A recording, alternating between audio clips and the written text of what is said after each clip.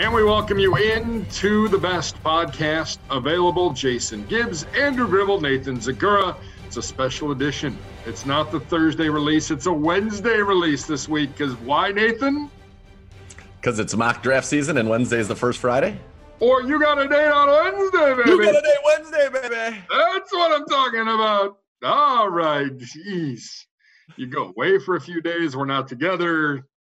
All hell breaks loose. Well, it's just a quiet. It was a nice setup, but I didn't even know it was coming. You know, typically in a pre-production meeting, you say, "Here, I'm going to tee you up for you got a date Wednesday, baby," and then you do it, and then we do it, and then it looks great.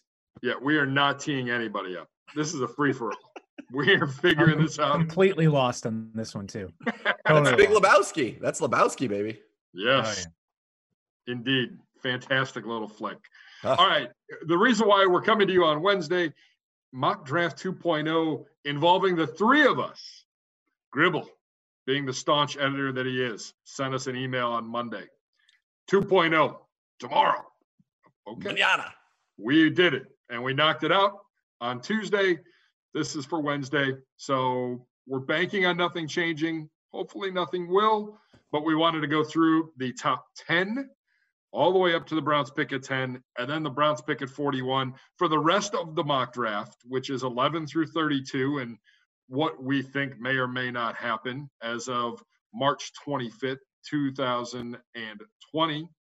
You'll have to log on at clevelandbrowns.com. That will be out during the day on Wednesday. Guys, let's get right down to it. Pick number one for all three of us is unanimous. It is Joe Burrow to the Cincinnati Bengals. Gribbs, we don't see Cincinnati trading out of this. There was some smoke about this in silly season. They're really not going to trade out of this pick. No, and I think the lack of like pro days and team visits and everything like that is going to eliminate a lot of unnecessary stupid discussion about the possibility of it not being Joe Burrow at this point. I think all that stuff would have built up because we would be trying to fill the air with some stuff to talk about. And, you know, at the NFL Network would have gone to his pro day but then they would have gone to Tua's pro day and then they would have gone to Chase Young's pro day and like, oh, maybe they'll draft a pass rusher. Like, no, the Bengals are going to take Joe Burrow. I think we all agree that's going to happen in the draft. To most of us, I believe starts with pick number 3, unless there is some doubt at number 2. With the Washington Redskins. Zegura, number 2. I'm looking down our list. We all have Chase Young. And when it comes down to it, Chase Young is the best player in this draft. Yeah, he's the best non-quarterback in the draft, and I think Gribbs made a great point right there about the pro days and the hype that comes around with the pro days, and everybody goes bananas. It's the best pro day workout we've ever seen, and so I think you could have had maybe some variability with the quarterbacks, and at least from a hype standpoint. And Chase Young, this is the best pro day since Myles Garrett, since Jadeveon Clowney, and all of that type of stuff. So I think that's a good point. Yeah, I think those are the top 2 picks. I know that Bo and I threw out the notion that maybe Cincinnati should, make Miami give them 5, 18, and a couple of those 2s since they have so many 2s coming up, and then just sign Jameis Winston and develop him into your franchise quarterback and have all this talent, and why not? But, of course, that was shot down by everybody listening to the program. Apparently, Bo and I are the only people who think Jameis Winston can play in the NFL left in the world. But I digress. I think, those are the top 2. And now the only thing that'd be interesting is if Miami is concerned about the Chargers jumping them, or if the Chargers want to jump Miami and get to 2, then maybe Washington's in play for a trade. But I think probably the draft's going to end up starting at pick number 3. We can all agree the draft will start at pick number 3. So all three of us have Burrow at 1 to the Bengals, Chase Young at 2 to the Redskins, no matter what Washington may float out there between now and draft time, which is 1 month from now. Who knows how things will look landscape-wise across this country 1 month from now. But there will be an NFL draft. We do know that. At pick number 3, I'm going through all of our lists here. We all have Jeff Okudah to the Detroit Lions from the Ohio State University. Gribbs, if you were a betting man, are the Detroit Lions picking at number 3 on opening night of the 2020 NFL Draft? Yeah, that was the one change I made from my previous mock, is that I did have the Lions trading back. And I think that pick probably is for sale, just like I think the Giants pick at number 4 is probably for sale. But I think with the lack of information that teams are going to have on Tua going into this draft, that the likelihood of someone trading up to go get him now might not be as likely as I thought it was a month ago. And I think that's why I think the Lions might just end up staying put at that spot. And I think for a team where Matt Patricia's coaching to get in the playoffs this year, they have a big need at cornerback after trading Darius Slay. I just think it makes too much sense. And Okudah is probably one of the safer picks in this draft, and that's why they go with him at that spot. Zegura, in the previous mocks, I mean, he was falling as far as number 9, even out of the top 10. Now he's back up to number 3 with everything that's happened in free agency. I think the 3 best players in the draft that are not quarterbacks are Chase Young, Jeff Okudah, and Isaiah Simmons. And then, following, as Gribbs pointed out, Darius Slay's departure from Detroit, it makes absolute sense that they would use this to get his replacement. And Okudah's a tremendous cornerback prospect, and he goes in there. And I do think, the Tua thing, that video, he looked good. The video that was released showing him going through the drills, he looked really, really good. But teams are going to want to get information. Like, I just started that Tiger King. I need more information on Joe Exotic. I don't know if I'm going to like what I find, just like teams don't know if they're going to like what they find with Tua from the physical standpoint, but they probably will. But that's why I think maybe these trades that would happen normally might not this year, because if they can't get their hands on them, team doctors cannot get their hands on these guys prior to the draft, it's going to change some things. You're not going to be able to have that reassurance, those medical rechecks that are a huge part of the post-combine, pre-draft process. And so I think that's going to be a very interesting thing to see how that plays out, and that teams might, in certain cases, play it safe, and guys who had maybe a medical red flag might end up falling more on draft day than we expected. I don't think Tua is going to fall. Let me just say that clearly, as the mock will show. But that's just, I think that's a part of the changing world as it relates to the 2020 NFL draft.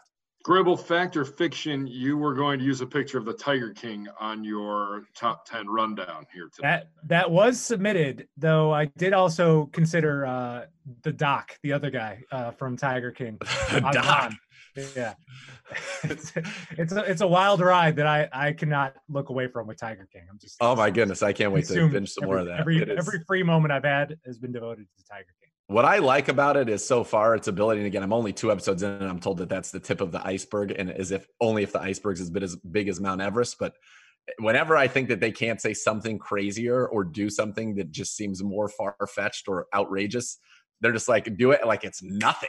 Like it's nothing. Anyway, I digress. Maybe somebody will do something like that in the draft, something completely crazy. I don't know.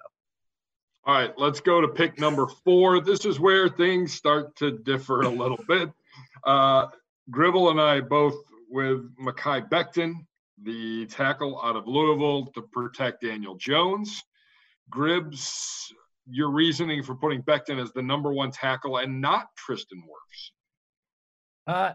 It's not a personal preference. I'm just trying to get in Dave Gettleman's head. And I think he's a guy that likes the big hog molly kind of guy. And I think that this is the biggest, meanest physical specimen at the tackle position. And I think that that's going to be hard for him to resist at that spot. I mean, the Giants were all sorts of bad last year. And I think the most disappointing thing was, even though you had the Saquon Barkley injury, their offense just wasn't very good. And I think that it should have been better. And I don't know if you plug in Isaiah Simmons on that team that you're going to feel any better about that team next year. I just think that if you shore up the offensive line, maybe you open up for a big comeback season for Saquon Barkley, and he can kind of carry your offense and at least just make that team more presentable next year. Yeah, I obviously went a little bit of a different direction. Would not surprise me at all if the Giants went with an offensive tackle, Mekhi Becton. I think, if we were to be able to post-draft see the draft boards of all 32 teams in the NFL, there's a chance that 4 tackles would all be the number 1 tackle on various boards. And I think when we go through this exercise, I have no idea if Becton's going to be the first tackle or Wirfs the second or Wills, Thomas, however it's going to go. We'll find that out on draft night. But directionally speaking, I think for them, it could be a tackle. I also think that, Isaiah Simmons is a guy that now people are talking more and more about as maybe being a hybrid Mike linebacker in the NFL. And, Gettleman would certainly know what Luke Kuechly meant to a defense down there in Carolina, and to get just, I think, the most dynamic playmaker in this draft on the defensive side of the ball in Simmons would be something that they would be very interested in this. It's a hybrid league. And by the way, they know if they want to win their division, obviously the Cowboys are a good team, but the team that's been the class of that division recently are the Eagles. And you need to have guys on your team that can match up with not only Zach Ertz, but Zach Ertz and Dallas Goedert when they go to those 2 tight end sets that really were the staple of their offense last year. So Zegura did have Isaiah Simmons going at number 4. So we talked with our esteemed producer beforehand, Jeff McDaniel, and Jeff said, hey, I'm building out the graphics for everything. What position am I putting Simmons at? Gribbs, you're sure it's going to be linebacker? Yeah, I just think that, especially if he's going to go that high in the draft, I think the team that's going to draft him that high is going to put him at linebacker. That's just the gut feeling I have with him. But he's going to be moved all over the field, no matter where he is traditionally lined up at. But I think if you're taking him at number 4, I imagine you're putting him at linebacker. All right, at pick number 5, we move along here. The Miami Dolphins on the clock, and it's a unanimous one for the Dolphins. Tua Tagovailoa. I don't know if I've said that right yet. We're still a month off the draft. Vailoa. Yeah. Vailoa. Yes. Vailoa. Yes. Whatever you said. That's right. Tua. Tua, as Jeff McDaniel said before we got started on things. Tua goes pick number 5. Odds are he will be gone before pick number 5. I think we can all agree, Nathan, that the market for him is going to be something to the effect of trying to move up to 3, trying to move up to 4, maybe even pick number 2 to go get a guy like Tua. So the thing that I find interesting about this, and with the way that free agency has shaken out, and we've seen this quarterback carousel spin, I don't know. I really don't know that there is that much of a market, because if, last year we came out of the combine and what turned out to be the worst kept secret of the combine was that the Giants were in love with Daniel Jones. And sure enough, you come to draft day, the Giants last year draft Daniel Jones. I thought this year's version of that was that the Chargers love Justin Herbert, are just in love with him. They want him. So who's moving for Tua? Who's coming up that would want to get ahead of the Miami Dolphins for Tua? And Indianapolis has Rivers, but they got rid of their first round pick, which would have been 13. They would have been a team that you thought maybe could have tried to make a move up. But, you look at it, who's going to do it? The Panthers are committed to Teddy Bridgewater. You've got the Cardinals have Kyler. The Jags would be the one team I would think, but they seem totally content to roll out Gardner Minshew and tank for Trevor. I mean, it seems to me that's their plan. So I don't know who that other team is. And if you're to believe all the people coming out of Denver, Ben Albright, when we had him on our show, they're happy with Drew Lock there. They're not looking to draft a quarterback early. So Gribbs, I would ask you, who's the team that's going to make that move to jump into, above number 5 to go ahead of the Chargers or the Dolphins, or if it is the Chargers? Yeah, I don't think I have an answer to that. And I think that to me is like thinking that I've kept putting Tua in this spot that I think he's going to go to the Dolphins, but I'm already like pre-backpedaling from this pick, because if there's one player that I could see falling out of the top 10, it might be Tua. Because let's go back in our own personal history and remember all of the things that the Browns did in their examination of the quarterbacks before going into the 2018 draft. You bring them all to the building. You have them there all day. You have them going over the whiteboard. You have them just doing everything. You've done months of meetings talking about all these quarterbacks. And on top of that, you did a lot of medical checks. And that is the big one that the Dolphins are not really going to have. And they're really, this whole pre-draft experience is a once in a lifetime thing. And they're going to go into this pick. If they make this pick with Tua, I just wonder how good they're going to feel about it. Like how assured they're going to feel about it because of the injury. And that's why I could see it happening. I'm just not ready to put it on paper yet that it's going to happen. But there was just so much process that went into the Browns taking Baker Mayfield in 2018 that this whole process has been thrown off. And I do wonder, and all you know about Tua is like how amazing of a person he is. He's not getting the same opportunity to go in those buildings and wow every single member of that organization. I mean, so it's just going to be so interesting to see. And we talked about the draft starting at 3. I mean, to me, the draft starts wherever Tua gets picked, because I'm fascinated by that. Even though at this point I would still pick the Dolphins ticket. Maybe it's a good thing there's not a green room this year. I think he's going to go. I think they'll take him. And if he starts falling, it would be so Belichick to just jump up there and grab him, and then he ends up being great. And they go from great. Let me stress this: he is incredibly good. And if he was healthy, we would be talking about Joe Burrow versus Tua right now. But the health thing is, there's been lesser injuries that have spooked teams about players before. I think if the Dolphins having 3 1s makes them feel that even if one of their 1s is a red shirt, they still got 2 1s this year, So I still think that he goes 5. We'll see. All right. We move on to pick number 6, the Chargers. And again, we're all in consensus. It's Justin Herbert, the quarterback out of Oregon. Here's a guy that, would it surprise you, Gribble, if Miami took Herbert over Tua? It wouldn't, but I think that would be even more of a risk because they're still not going through the same pre-draft process that they're usually going through with getting all these quarterbacks. And I'll mention another storyline that is probably lost to everything that's going on before the draft is I feel like we're missing out on at least 3 days of Jordan Love buzz that we would have been getting had this been a normal draft season. I think that all the networks would have been at Utah State's pro day for the first time ever, and then we would have gotten all the thoughts of does Jordan Love go number 5? Does he get that high in the draft? But I'm just not ready to go there yet. And I think that Herbert was a really good player, and the Chargers need a quarterback more than any team in the league right now. So they better be taking one.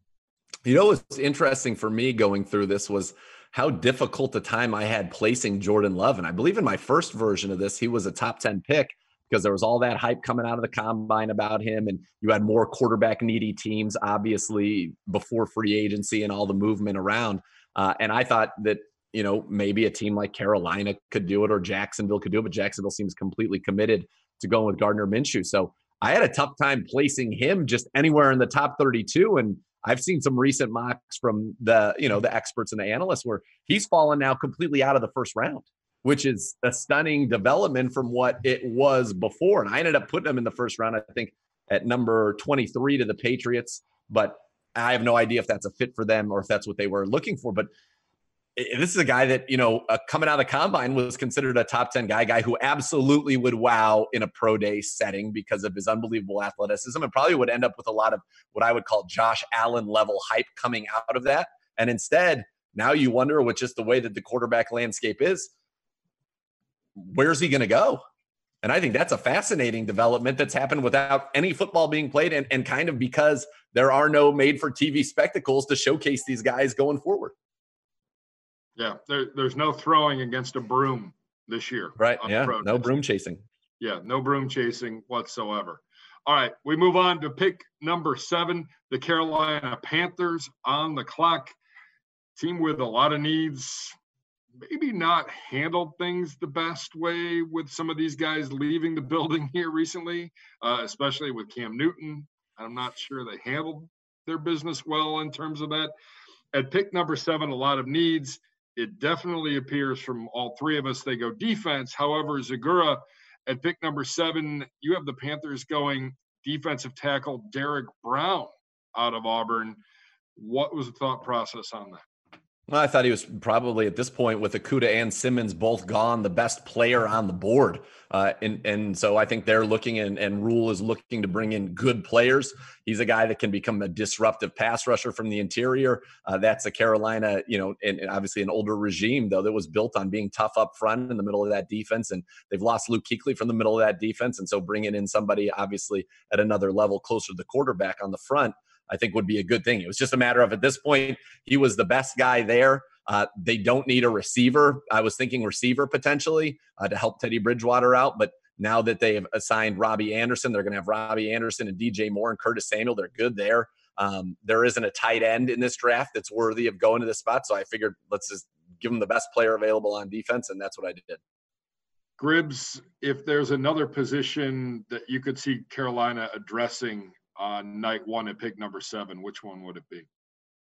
I mean, they're clearly not trying to win this year. So I think any position is one that they could address. I think they're going to just try to take the best player. And I think that's why I have Isaiah Simmons going to them, because I think they just need good players. And I think that they're playing for 2021 and beyond. And I think that you just need foundational cornerstone players. And I think Simmons' upside is just so huge that if he falls to that point, they would run to the podium, I think, to get him.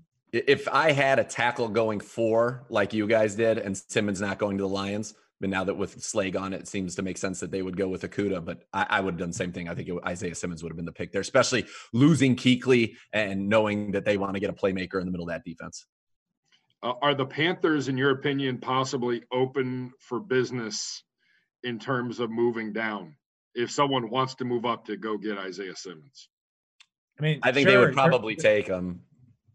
Gribbs, go ahead. I'm sorry. Yeah, they're rebuilding. So any type of asset acquisition is always on the table.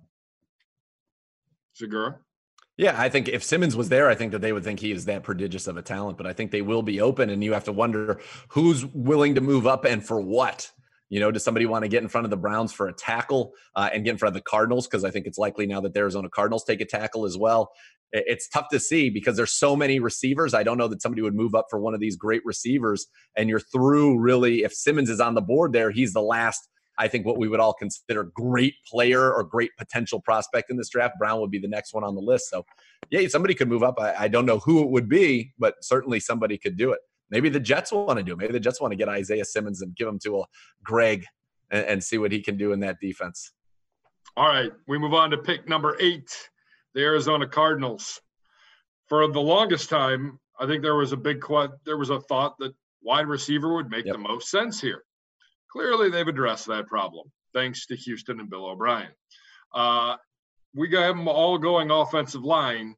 Zegura, you have him taking Becton. Wills, Gribble, you have him taking Wills, and I have him taking Tristan Wirfs from Iowa. Gribble, we'll start with you. The thought of Wills going to Arizona. I think he's the best tackle in the draft, and I think for them, they just re-signed DJ Humphries, who is a left tackle but probably could play right, and then Wills has all of his experience at right tackle but could play left. So you just get someone that fits the best, and I think Wills makes them better on offense. If you're the Cardinals, just go all in on offense. Protect your quarterback, become this proficient, huge offensive team, and I just think that would be one of the last pieces they need to really get it going. Nathan, the reasoning and the thought into Becton being your top tackle off the board.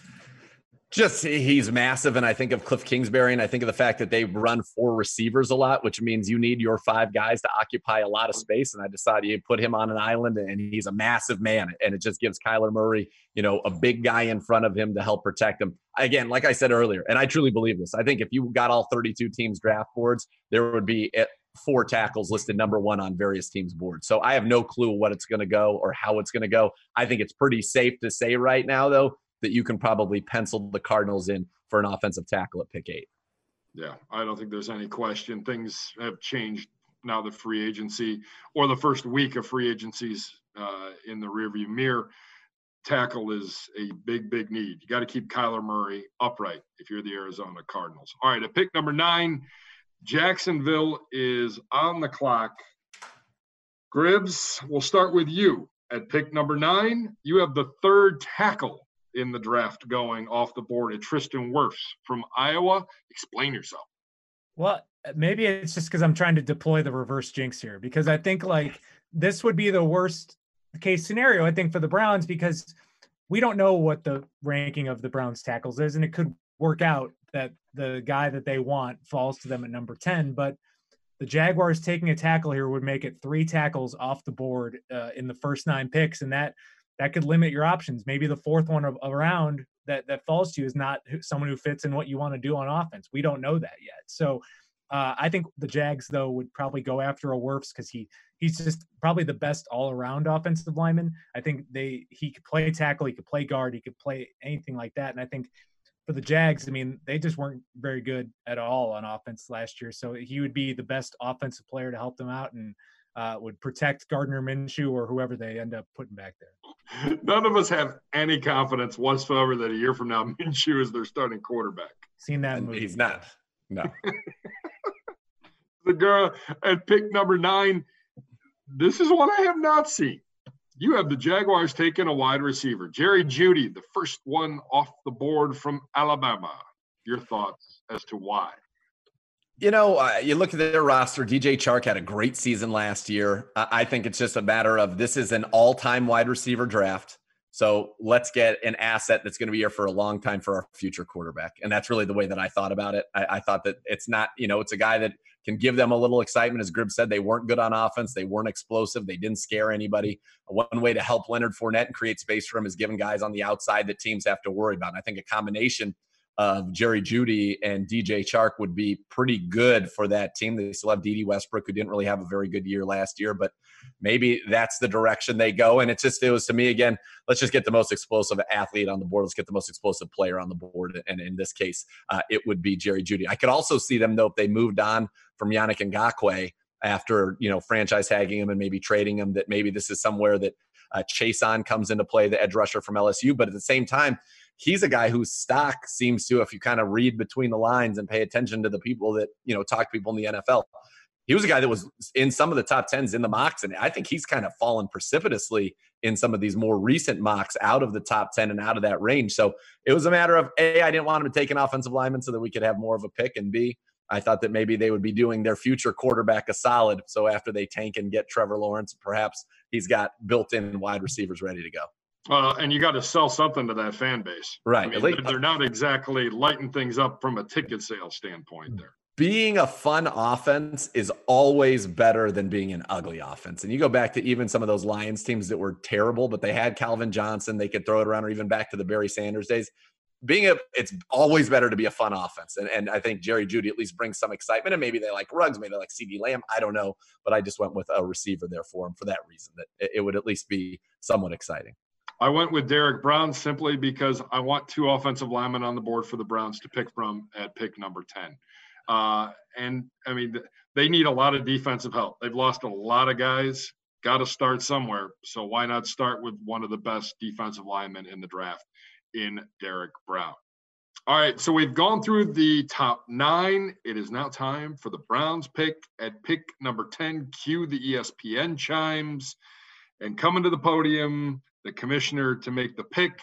What I'm going to do, I need pick number 10 from each one of you and pick number 41 from each one of you. Gribble, we will start with yours first. Again, this is our mock draft 2.0. You can read our entire mock draft at clevelandbrowns.com. Each one of us posted the entire first round. Should be interesting. Look forward to getting made fun of.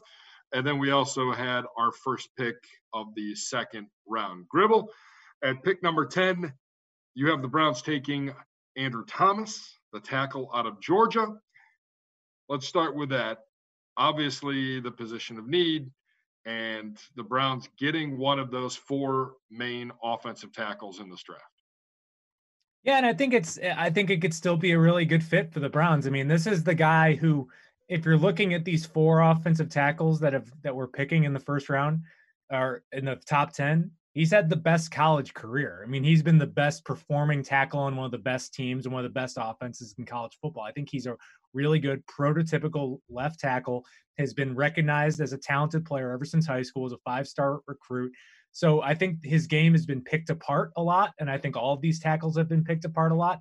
I think he's been picked apart the most because he had the best college career to this point. And I think that he could still be a very good fit. And any other in the last maybe 4 or 5 drafts, he would be easily the number 1 tackle off the board. So I think this is a good spot for the Browns, and we'll see. Just it like Nathan said, I think every building is different. Every team has these guys ranked differently. And with the moves we've seen made by Kevin Stefanski and Andrew Berry, they have a specific skill set they're looking from all these guys. So it really is going to depend on that. Well, and I think you take a look at it in your mock draft, it's the 4th tackle off the board. It's literally what, if you're the Browns, you hope is the worst case scenario, and the fact that there's still 1 tackle on the board out of the big 4. Yeah, and then if the 4th guy isn't your guy, then you might move back, because then I imagine there's a couple of these tackles that we're not talking about that the Browns like a lot more than and other teams like a lot more than we even realize right now. Like guys like a Josh Jones, Austin Jackson, Ezra Cleveland, those guys could be ranked way higher inside buildings than they are on, mock draft roundups on clevelandbrowns.com right now. Good point. However, I might disagree with that. Yeah. At pick number 41 in the second round, you've got the edge out of Alabama, Terrell Lewis, a pretty solid football player who had a pretty good career in a position of need for the Cleveland Browns. Yeah, and that's what played into it. My logic with that, I think the pass rusher, even after free agency, and obviously free agency isn't done yet. Maybe you could add some more players at that position moving forward. But I think that it's a mix of need with pass rusher. I also like the belief in skill sets and traits. And I think Terrell Lewis, had he stayed healthy in college, would have been easily a first round pick. But he missed a lot of multiple seasons in college, but he had a strong 2019 season. So the big question mark on him is injuries. Can he stay healthy? But when he's healthy, he has all of the skill sets, traits, athleticism that you want out of that pass rusher position that could be intriguing to Andrew Berry, especially potentially getting a value pick in the second round with him. All right, Zegura, we move on to your mock at pick number 10. We'll start there. Tristan Wirfs. Only the second tackle off of your board. The Iowa offensive tackle to the Browns at pick number 10. Yeah, he wowed at the combine. Unbelievable athlete. And one of the things you're looking for in this wide zone scheme is a big-time athlete. And I think Tristan Wirfs proved that at the combine. Do I think we will be picking a 10 getting the second tackle? Possibly. Could it be the fourth tackle? Possibly. Could it be the third tackle? Possibly. I think it's going to be somewhere in that range. At least one will go, and as many as three will go before. And like I said, at the combine, we talked to a lot of people who know offensive lines very well and got strong cases for all four of those guys to be the top guys. And as Gribbs mentioned later on, somebody told me Austin Jackson is the best pure wide zone tackle in this draft. So there are a lot of varying opinions here, but I have the Browns going with Wirfs. Again, it's going to be up to Andrew Berry and Kevin Stefanski and that board that they've put together. And hopefully the Browns are able to get the guy they consider to be the top tackle in this draft when they pick at 10. I think you look at everything that's been done on the offensive side of the ball, and there's really one piece left, and that is left tackle. I know that the organization feels a lot better about right guard than maybe the outside does in terms of Wyatt Teller and Drew Forbes, and I think Bill Callahan thinks he can mold them into darn good right guards. So that's really the last piece. You've got your two receivers. You've got your two tight ends. You got your two backs. You got your fullback. You got your quarterback. You got your left guard. You got your center. You got your right guard. You got your right tackle. That's it, left tackle. And then all of a sudden, this thing is complete. Yeah. And pick number 41, your guy. You're staying on the train, buddy. The Gross Matos from Penn State. Matos. I am hoping that he's there. I think that it's possible he will go as early as the first round, just to make that clear. But he's a guy that the Browns could benefit from everything that's happened. Wasn't able to run at the combine. Pro days, as we know, are no more. And so maybe teams are a little bit, skeptical about his athletic ability. I think he would have tested off the charts. And I think the Browns have an opportunity to get a real steal there. And I think defensively, you mentioned Gribbs in free agency. We haven't addressed defensive end. There still is the notion of Olivier Vernon at $15.5 million. And do the Browns want to pay that? That could end up freed up cap space that could go somewhere else if they decide, take a defensive end in the second round to get a long-term, running buddy for Myles Garrett. So I think we saw last year the defensive end and depth is critically important. I think Chad Thomas, has yet to be what maybe the team thought he would be when they drafted him early in the third round. I think he's got some flashes as a rotational guy, but what you need is that bookend defensive end. And I think it's no coincidence that Gribbs and I both went D-end here, because if you had to go through the season with the safeties that you have in the room right now, I think you could. Andrew Sendejo is a very good veteran who's been around the league, certainly familiar with our staff. Carl Joseph, I think, is a guy who could end up being a real steal. First-round talent if he can stay healthy. Redwine showed enough last year that you feel good about him as your kind of third safety, and then JT Hassel. So maybe you had one more person in that room, but the biggest need to me right now on defense, outside of getting a big-time linebacker or at least a veteran linebacker in there, is to get that edge of the future alongside Myles Garrett. And so that's why I use some pretty important draft real estate here to do just that. All right. At pick number 10, I had Andrew Thomas. Again, just taking a look at the tackle situation, he's the third guy off the board. And I felt like, as much as I like Wills, the whole transition, right tackle, left tackle, I think he can make it. I don't think it'll be a problem. I'm probably overthinking it, but I like Andrew Thomas blocking for his college buddy in our backfield. Kind of like that little combination. At pick 41, I bucked the trend. I know we need an edge rusher. I know we need a linebacker. I had like 3 or 4 guys picked out. I don't think any of them are going to be there by the time we pick at 41, including this guy. But I had to pick somebody, so I went with Antoine Winfield Jr., the safety out of Minnesota. I think that we do need a couple guys back there to help out and be ready to go in case one of these one-year contracts doesn't play out. And then you're back to square one of trying to fill the void. You got to start paying guys. Why not have a guy on a rookie contract ready to slide right in after a year of development? And that's where I think Winfield Jr. can come in and be a player for you.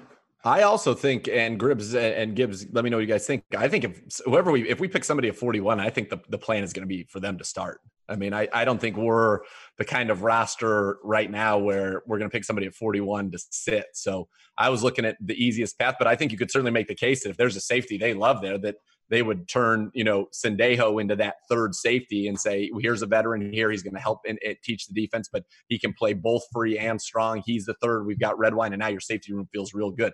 I have no problem at all with the safety there, but I think pick 41 is somebody that is going to be drafted to play, I would think.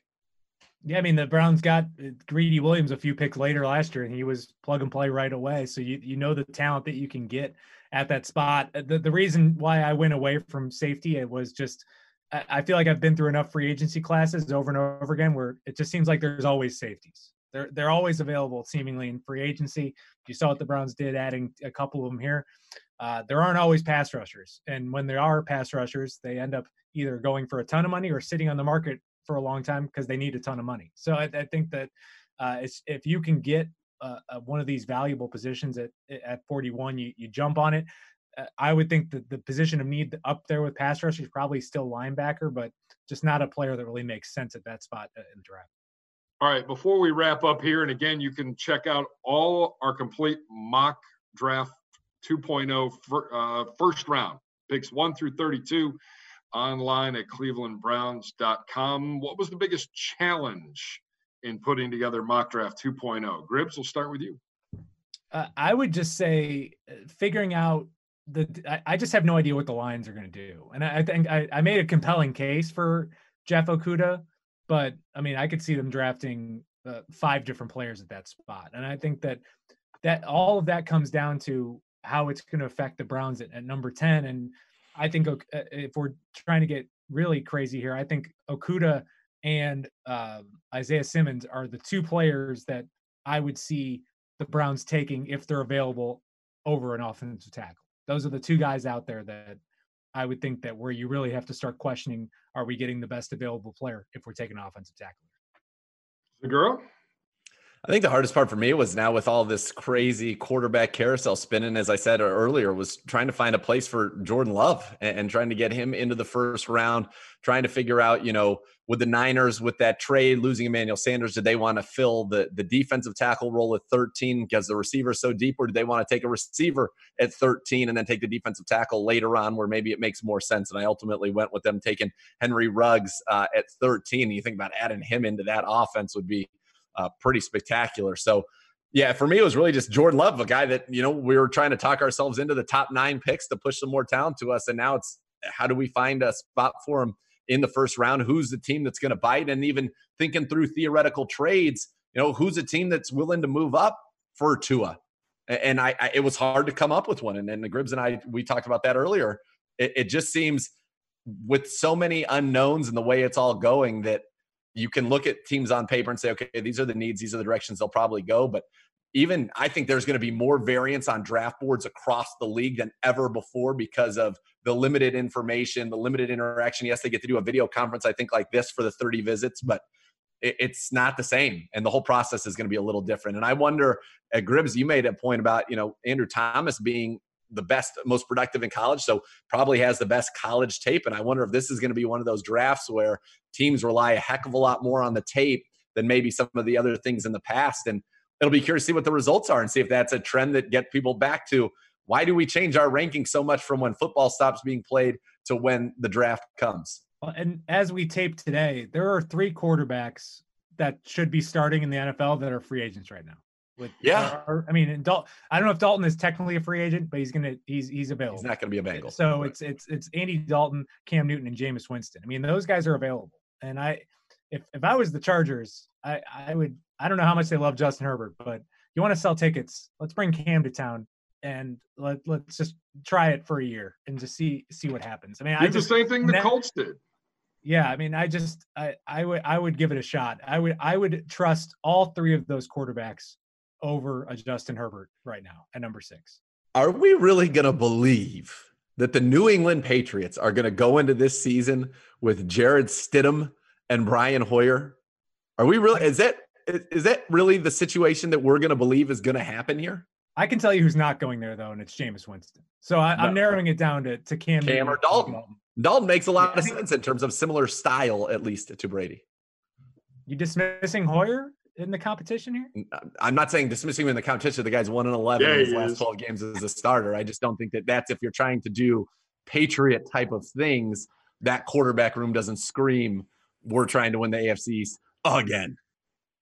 Yeah, but I think we can all agree that tanking is not in Bill Belichick's vocabulary, nor is it in anybody's vocabulary inside that building. But that's why it's so interesting to see, and that's why I can't believe that they actually will go into the season with those quarterbacks. I mean, Andy Dalton seems to make a lot of sense.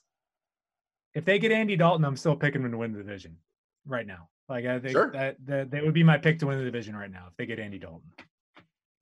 Are you warming up to Brady with the Buccaneers, though? Yeah, the first time we talked about it, you weren't too sold on it. Are you warming up a little bit, Gribbs? Come on. I wouldn't pick them to make the playoffs today. I just don't think they're making the playoffs. Wow. Even with 7 teams. Wow. No, they're not making the playoffs. I love it. Wow. That is fantastic. Gribbs ending stuff the way he ended last week. Fantastic. Fire, nuking things. Gribbs, Gibbs owes me 2 separate Taco Bell dinners. So I'm willing to put one of my extra Taco Bell dinners on the line right now. Buccaneers making the playoffs in 2020. What say you? I mean, I need to have a playoff team that I think is going to make the playoffs that you don't think is going to make the playoffs then. No, this is just about the Buccaneers. We don't need to bring more people in. Let's not muddy the waters. That's fine. I'll stand by that then. Okay. All right. Careful. Zegura eats an enormous amount of food, as we both know, Gribble. Yeah, careful. I'm good at that. All right. Mock Draft 2.0 is in the book. He is confident. 2.0 is in the book. You've heard our top 10 picks and the Browns pick at number 41. For the rest, log on to clevelandbrowns.com. Make sure you log on to clevelandbrowns.com as well for this podcast or wherever you get your podcast. Like and subscribe today to the best podcast available. For Andrew Gribble, for Nathan Zegura. Thanks to Jeff McDaniel. Thanks to Paul Taylor. Zegura needs to go. It's Taco Tuesday. We're taping this on a Taco Tuesday. No coincidence, Gibby. Not coincidence. I know. My taco day is on Thursday. All right. Thanks for watching. Thanks for listening to the best podcast available.